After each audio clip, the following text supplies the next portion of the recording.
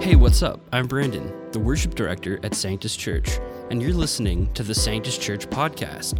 Our vision here at Sanctus is to become a regional church of 10,000, meeting the physical, emotional, and spiritual needs of people in Jesus' name. We're so glad you've joined us this week. Let's begin. Hey, Sanctus Church, good morning. So glad that you're with us, and welcome to week 2 in our new Easter series where we're walking through the 6 major things that Jesus accomplished as he was dying on the cross. This is an amazing series, whether you've been a long-term Christian, a brand new Christian, if you're seeking and trying to understand this Christian thing, or actually you're skeptical and you're not sure, all of us can sort of enter into this conversation well. Now, I love the global church. I love that the church is found in almost every ethnic group and formal country on earth. And one of the things I love doing is I love collecting art and images from the global church. And one of the collections I have are nativities, but one of the other collections I have are crosses. And let me just show you a few of them. This one I picked up years ago. I think it's from Zaire. This is this incredible crucifix. Representing, of course, culturally how Jesus is perceived as he died on the cross. One of my favorites. And then this one I picked up again years ago. This one's from Mexico, totally different, and yet representing the same amazing act. Someone brought this actually back for me from Thailand. This is made actually of recycled paper and represents, of course, the cross. I love this. Love this one. It's so cool. And then this one, here's another one. This is actually a replica of one that's found actually in France. It's from the medieval era. And of course, again, sort of more that European classic understanding of the cross. And then actually when I was in Israel 2 times ago, I was in Nazareth or Bethlehem and just picked up this very plain cross made of olive wood. Now, again, we know this. The cross is probably the most recognizable symbol in human history. It's worn by hundreds of millions as an image of faith. Many other people wear it, I suppose, for fashion. Others wear it and have no clue what it is. And some people even wear it related to mockery. And yet, as we see all these different styles and cultural expressions of the cross, we need to continually ask ourselves the question, what in the world was Jesus accomplishing when he was dying on that literal cross? And like I shared last week, here's how we begin. If you read Matthew, Mark, Luke, and John, there are 7 phrases that Jesus utters as he lays dying on the cross. And the second last thing he said comes from John 19:30. He said, when he received a drink, Jesus said, "It is finished."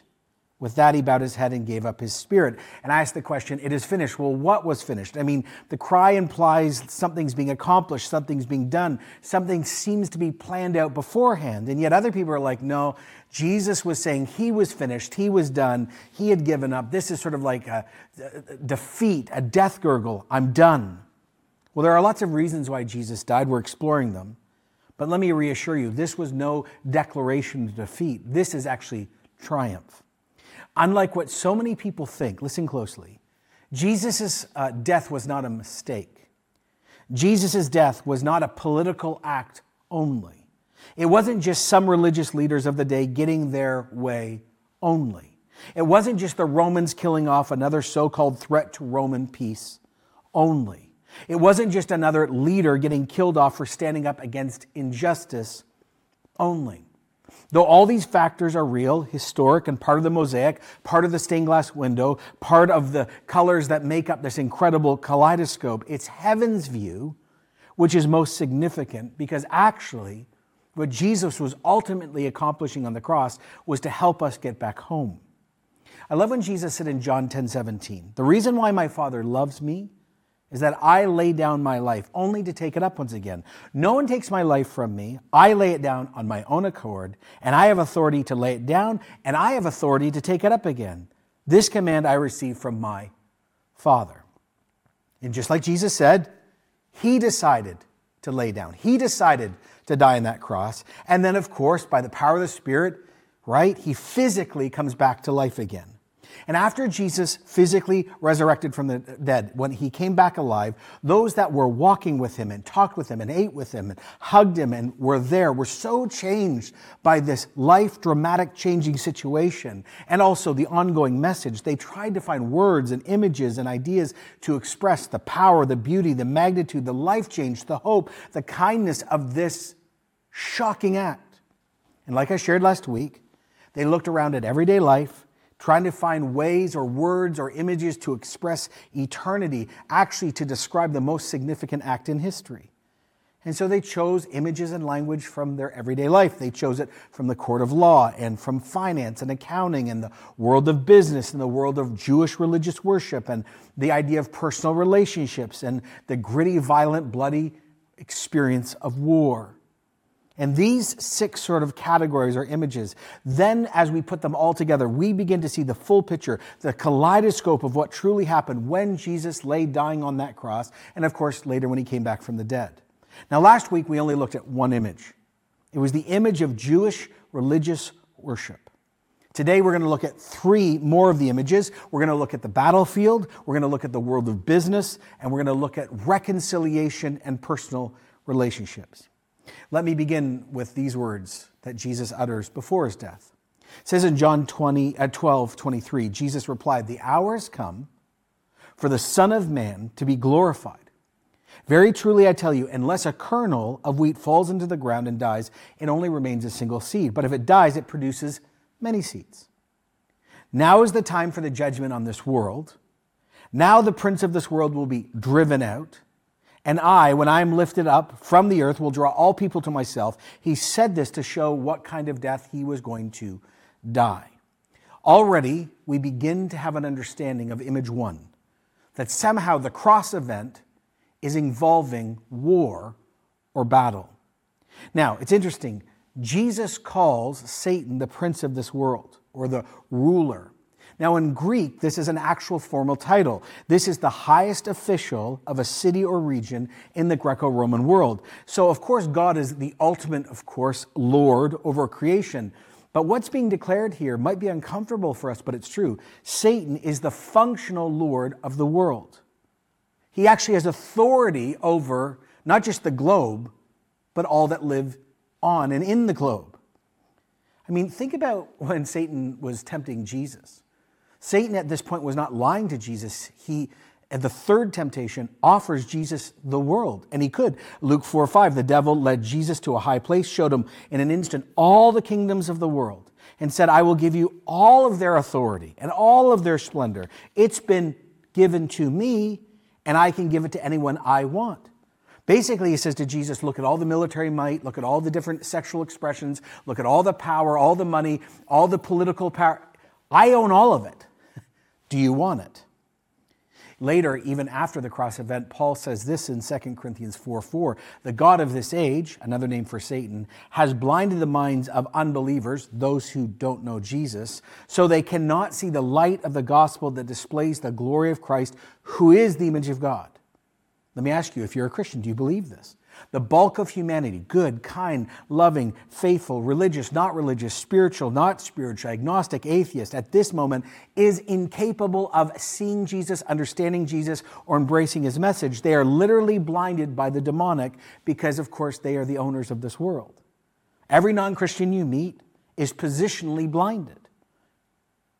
I mean, Paul put it like this in Ephesians 2, talking about what it was like pre-Jesus. When he says in pre-Jesus, that is encountering him.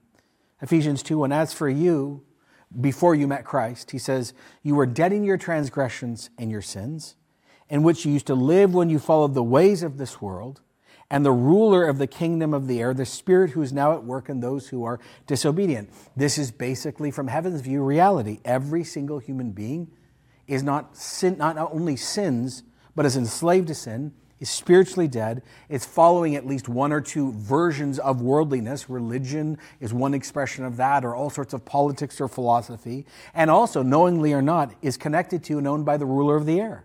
Slaves to sin, slaves to death, slaves to Satan. Satan is a cruel master that owns us and will not let us go. I mean, one of the best verses that brings this home is 1 John 5:19. "We know that we're children of God through Jesus, And the whole world is under the control of the evil one. Wow. Now, the amazing thing about Christmas and Easter, of course, is God broke in. God has entered into this darkness and has begun to replace that wrong kingdom with Jesus' Father's kingdom. Christmas, of course, is invasion, redemption, and the beginning of conquering. And there is a way, of course, to join the better side, the loving side, the forgiving side, the creator side, through the life and work and person of Jesus alone. He's the one who brings us into the other kingdom. He's the one who brings life. Now, the question we need to ask is, well, how did Jesus clear a path for us to get home and become children of God? How did this becoming a child of God take place? Well, the cross. Remember, the cross event is the time, Jesus said, where the prince of this world would be what? Driven out. The cross event is battle. The cross event is gladiatorial. The cross event is the ultimate death match. See, Jesus didn't just come to be a substitute or step in to satisfy God's holiness. He didn't just come in to take God the Father's just wrath and cancel our sin and, like we learned last week, become a willing scapegoat and our sacrifice. Not only did he come to make all the Jewish religious rituals that God had given find fulfillment from picture to reality, he also comes to deal with an enemy we cannot overcome. It's best said like this in 1 John 3:8. The reason why the Son of God appeared was to destroy the devil's work. So we're about to see that 2 or 3 images sort of get fused together. We're going to have the image of the battlefield, the image of personal relationship, and even business. Now, to see the image of reconciliation, for example, relationship, that is, we get a relationship personally with God, and to see the image of a battlefield, we need to go to this very old ancient Christian hymn that Paul himself included in this book called Colossians. And if you've got a Bible, virtual or physical, I'd love you to turn to Colossians 1:15. Now, this song begins before Jesus' resurrection, before Jesus' death, before Jesus' crucifixion, before the Calvary moment, before the death sentence is given, before his trials, before the arrest, before his agony in the Garden of Gethsemane, before Jesus' life or teachings or his birth. This song goes back before Malachi and Jeremiah, Solomon, David, Saul, before Samson, Joshua, Moses, Joseph in Egypt, before Jacob and his 12 sons, before Isaac, before Abraham, before Cain, before Abel, before Eve, before Adam. It's actually even before land, water, sun, moon, stars, day, night. The song starts just before there was a start. And we only understand the victory Jesus wins on the cross when we start just before creation. The song starts like this in Colossians 1:15. Jesus is the image of the invisible God. From all eternity, Jesus in his very nature has always been and always will be the image, the essence of God. Jesus is the exact visible representation of God. He illuminates God's essence. In Jesus do we only see who God is. And of course, this means Jesus is God. You can't have God's DNA, his essence, his image, if you yourself are not him, because of course, he shares it with no one in the full sense. The song will soon tell us that he is sent to rescue people from darkness. That is why, as Christians, with assurance and confidence, we can say God is holy and God is love. He's not just the image of God, though. It says, the song continues, he's the firstborn over all of creation. Now, don't misread this. So many people do. Jesus isn't part of creation. He's above everything in creation. And firstborn is a title from the Old Testament expressing status. This is not saying, like a Jehovah's Witness would tell you if they knock on your door, that Jesus is the first created being. It's an actual title from Psalm 89, meaning king or sovereign. In other words, here's what's being declared. Jesus has the image and essence of God, and he outranks on all things in creation, including all creatures with power, whether people, kings, angels, demons, or the devil himself. Jesus, let me read it again, is the image of the invisible God. He's the firstborn over all of creation, for by him all things were created, things in heaven, things on earth, things visible and invisible, whether throne or power or ruler or authority. All things are created by Jesus, and all things are created for Jesus. See, this is wild. Through Jesus, All things were created, things we see and don't see. He's not part of creation. God the Father used Jesus to bring forth reality. Humans and stars and fish and oceans and all the universes and grass and trees and water and atoms. Paul says even the unseen powers, the unseen realm are made by Jesus, through Jesus, and they're for Jesus, and they're under Jesus. I want you just to catch this as we get going today. Thrones, powers, rulers, and authorities is a way of Paul expressing the fallen heavenly host or the demonic. At creation, every single angel, they were good and they were perfect and they were beautiful and they were loyal. And yet, at least 1/3, it would seem, rebelled against God and joined Satan, trying to overthrow God himself. So are the demonic powerful? Yes, but they're created. Absolutely. And the song says they are below Jesus. The devil might be the prince of this world, but Jesus is the King of Kings and Jesus is the Lord of Lords. It says in verse 17, he is before all things, and in him all things hold together. God did not just create the universe, set up some rules like physics or mathematics or gravity or fill in and just sort of wind up a clock and walk away. God's involved now. Jesus, one person said, is the rationale and the rhythm, the reason. He's the system behind all the systems. He's not a force. He's not in creation, but he keeps all of creation together. He is a personal God involved. I love when one theologian said, Jesus keeps the cosmos from becoming chaos. He's the controlling factor in all of creation.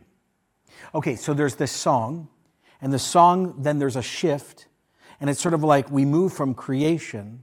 Then we're moved really quickly to what we would call new creation, the new move of God. Easter is now coming into focus. The epicenter of history is getting closer. And see, Jesus isn't just creator and sustainer, but also he's present, but deeper than that, he's also the one that lived, died, and came back from the dead. And out of his resurrection, a new family is born. Verse 18, Jesus is the head of the body of the church. So Jesus is the source of the church. Every single one of us who are Christians, right now, if you're watching, we are all connected to each other because we share one Savior and we're all possessed by one Spirit.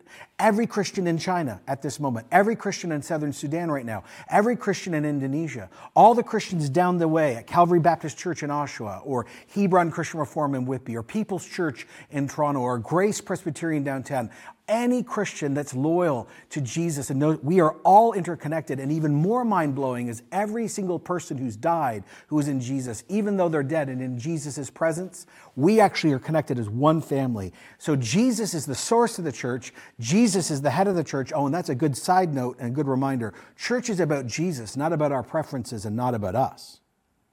So the song goes from creation and even pre-creation and who Jesus is and his role, to Pentecost when the church is born. And then between these two bookends, the cross suddenly appears and the battlefield shows up. Jesus is the beginning and the firstborn from among the dead, so that in everything Jesus might have the supremacy. Two things. Number one, why do Christians meet on Sunday? We meet on Sunday because we're celebrating the death and resurrection of Jesus. Jesus came back from the dead on a Sunday. Jesus is risen from the dead. And so the same for us, we who know him. You could say that spring is going to be the permanent state. Jesus is going to bring us physically back from the dead. It reads like this in John 14:19, because I live, you're going to live also.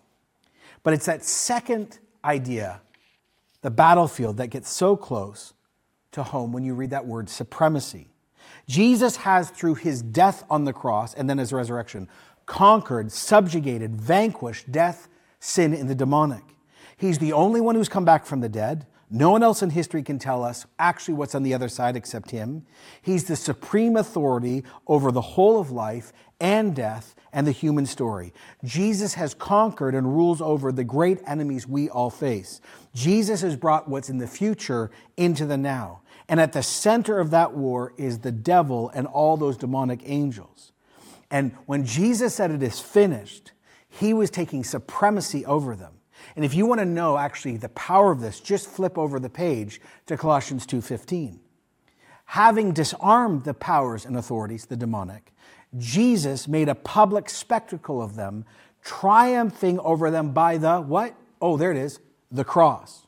Now, disarm means take off, put off, strip off. Jesus strips the power and authorities of their power, their importance, their potency. Anything that would make us fear them, worship them, be owned by them is broken. And I've preached this many times before. He also didn't just disarm them, he triumphed over them. Now, this is such an epic and such a cool image. When a Roman general or a Caesar conquered a nation, they would return to Rome and they would walk in the front of their army. And then their army, the victorious army, would walk behind their general or the Caesar. Then, ready? Behind that army, the victorious army, the king of that other nation or army would be in chains, and then those left who had come from his army were all in chains. They would walk through, ready, the streets of Rome, and all of Rome would show up and mock them and pelt them and throw things at them and say, "You're defeated, you're defeated, you're defeated."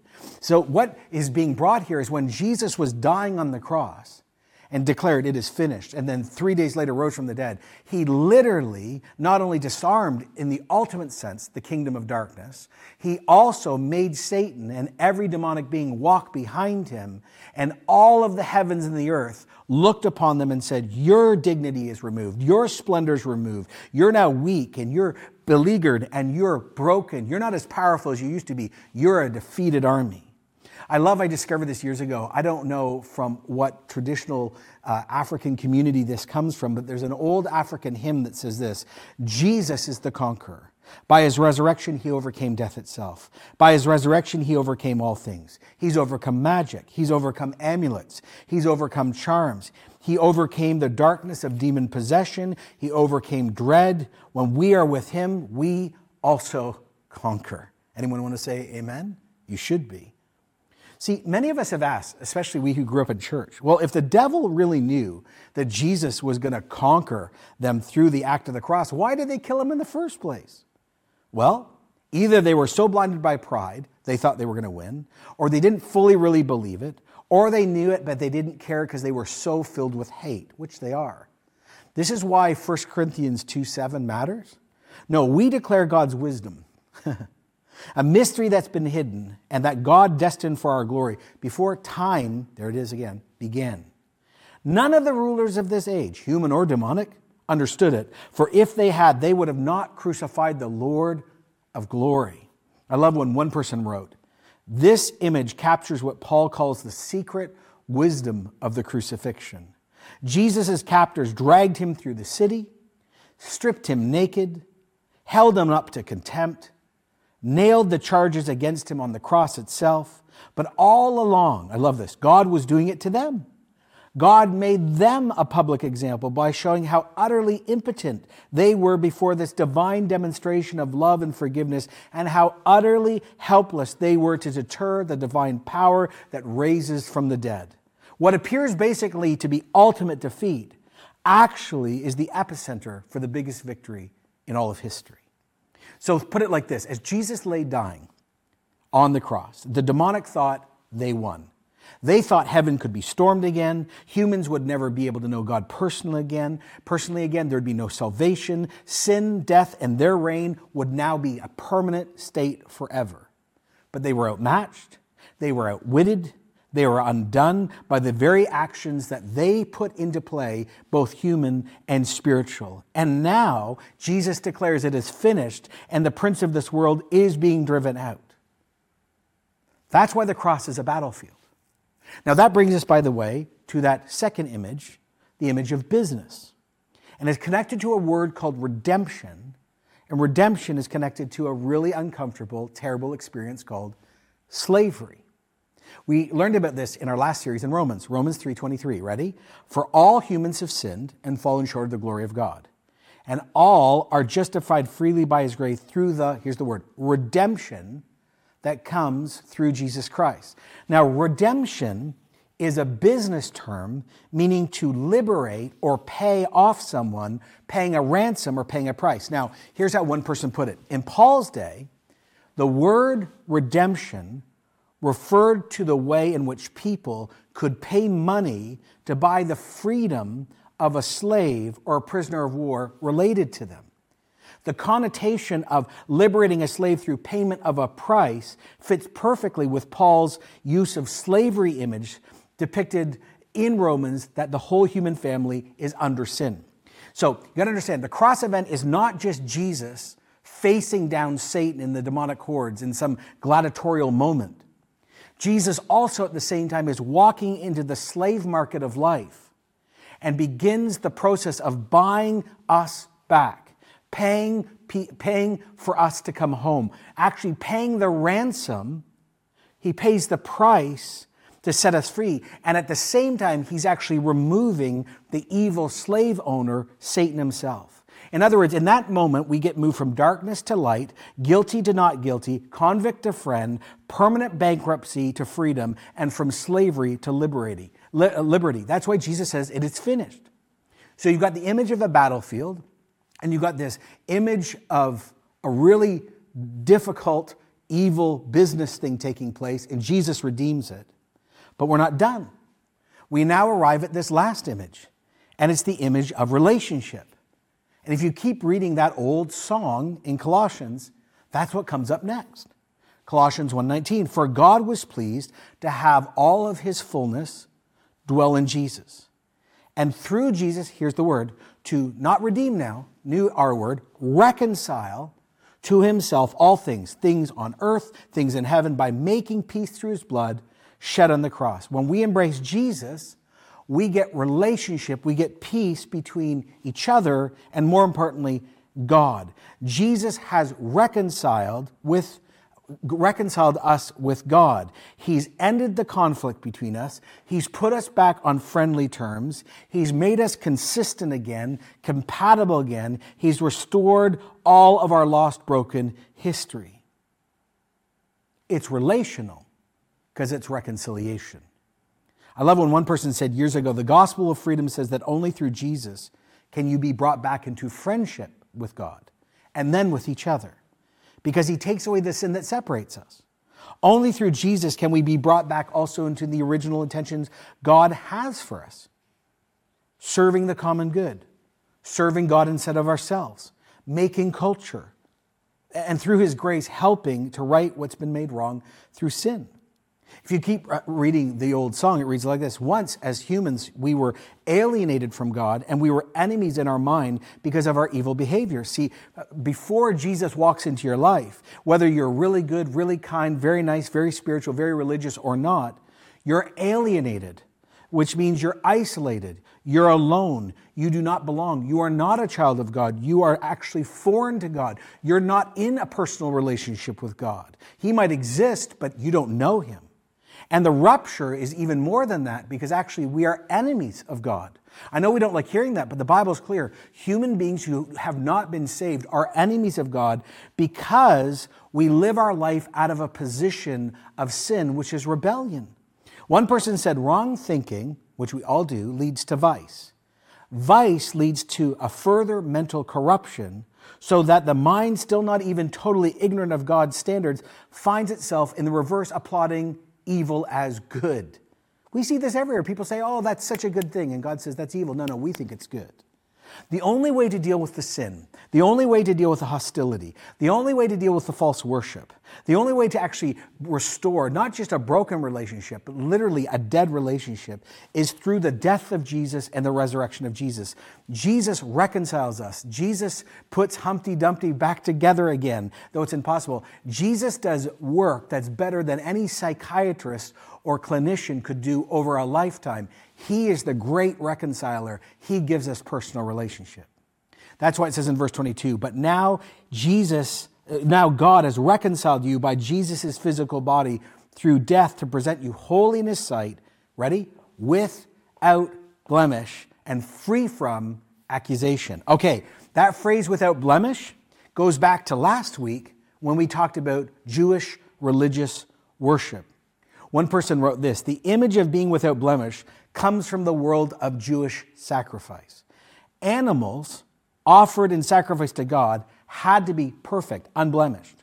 So when a man offered an animal in sacrifice, he had to lay his hands on it in order to identify himself with his offering, ready? To express his aspirations to be himself holy and unblemished. So when a man or woman brought a sacrifice, it had to be a perfect animal, because actually the declaration is, just like this animal is good, I also want to be good. But Paul now basically is saying, it's through the work of Jesus that we are now unblemished. We become the righteousness of God. So put it like this: in this one act, at the crux of history stands the cross, where Jesus deals with all these barriers between us and God the Father. There he thought of us by name. Do you know this? He thought of your name when darkness fell, when the whole unseen realm of darkness taunted and roared, when the Father turned his face. In that moment, he decided to make us friends. In that moment, he became Savior. In that moment, he walked into the slave market that none of us could get out. None of us had the ability to get out. And he paid the ransom and paid the price and got us out. In that moment, as he was laying dying, Jesus as warrior begins to overcome all evil. There, Jesus as warrior drove out the prince of this world. There, Jesus as warrior spoiled the demonic's forever plans. He made mockery of them. He made a show of them in front of heaven and earth. He made a forever public display. I love how the Message puts this. Jesus stripped all the spiritual tyrants in the universe of their sham authority at the cross and marched them naked through the streets. This is such good news of great joy for all people, because anyone can be given life and anyone can come home.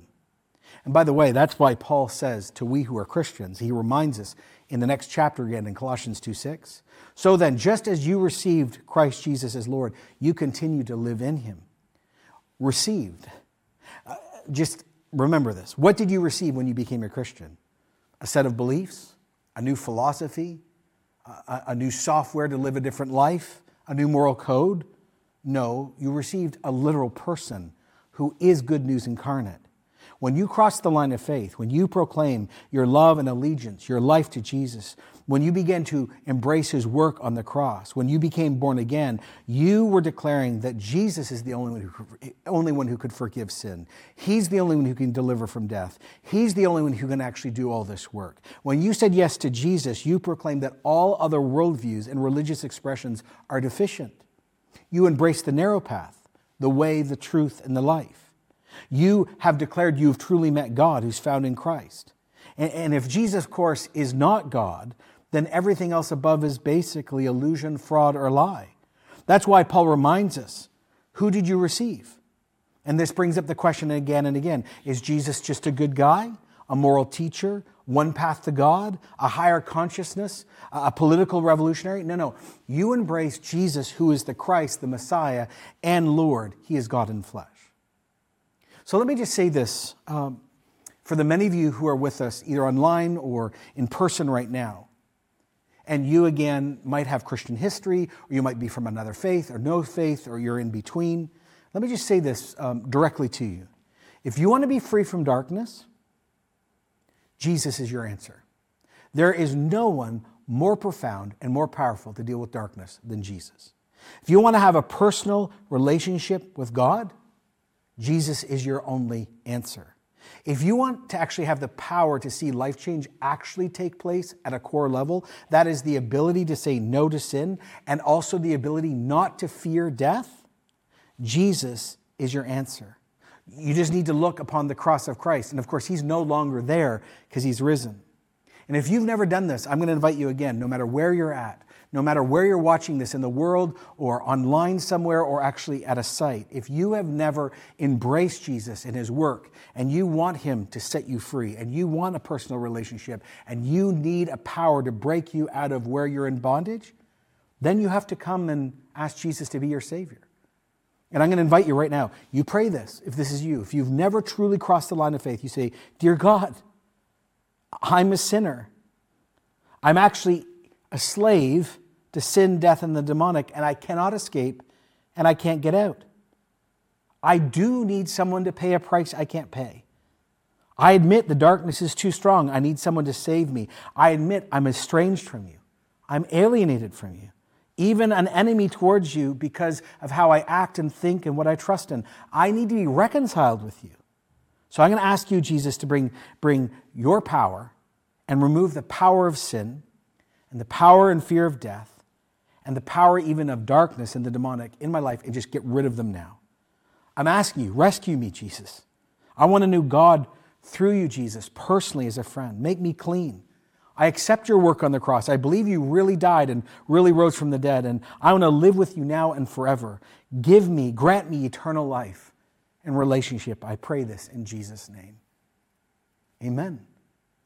If you did that, everything just changed. The power of the evil one is broken in your life. The fear of death will not be the same. The ability to say no to sin is now present in you because Jesus' Spirit just walked into your life. It is new. You are reconciled, you are redeemed, and darkness no longer has the power of you that it did 2 minutes ago. Call upon the name of Jesus. Submit yourself therefore to God. Resist the devil. He must now flee. For us many of us, again, who are followers of Jesus, I just want to keep reminding us as we're preparing for Palm Saturday, Palm Sunday, Good Friday, and Easter, that all of this is reminding us again that God is good and kind and involved and loves us. I just want to end this sermon reminding us that the image of the battlefield and the business image that's used and the relationship really is the core to these next verses. I just want to say this over you. I want to remind you and encourage you. In all these things, we are more than conquerors through him who loved us. And I'm convinced that neither death nor life, angels nor demons, the present nor the future, nor any power, nor height or depth, or anything else in all of creation will be able to separate us from the love of God that is found, that is in Jesus Christ our Lord. Lord, simply we want to say thank you, Jesus, that you obeyed the Father. Thank you, Jesus, that you had the ability to lay down your life and you did it willingly and you took it back up again. Thank you that you've driven out the evil one in the ultimate sense. Thank you that you've reconciled us and given us relationship. Thank you that you've actually redeemed us from a slave market we could never get out of. Your love is so incredible. Like I preached last week, I want to say this again, Holy Spirit, continue to warm our hearts towards Jesus, to celebrate him this week, to walk with him this week, to be thankful this week. And again, to the many watching who can't yet cross the line of faith, the blindness is still there. Would you begin to undo that so they can see Jesus? And we just continually pray that as we look on all the things you've accomplished, our worship would go up, our love would go up, our thanksgiving would go up, and you would prepare us for the holy things that are about to take place in the next few weeks. We pray this in Jesus' name. We all said, amen. Thanks for listening. If you'd like to learn more about us, please visit us at our website, sanctuschurch.com. There you'll be able to find ways to support the ministry and what God's vision is for this church. Last but not least, if you like what you're hearing, be sure to hit the subscribe button to be notified when another episode releases. May the Lord bless you and keep you, cause his face to shine upon you, and give you peace.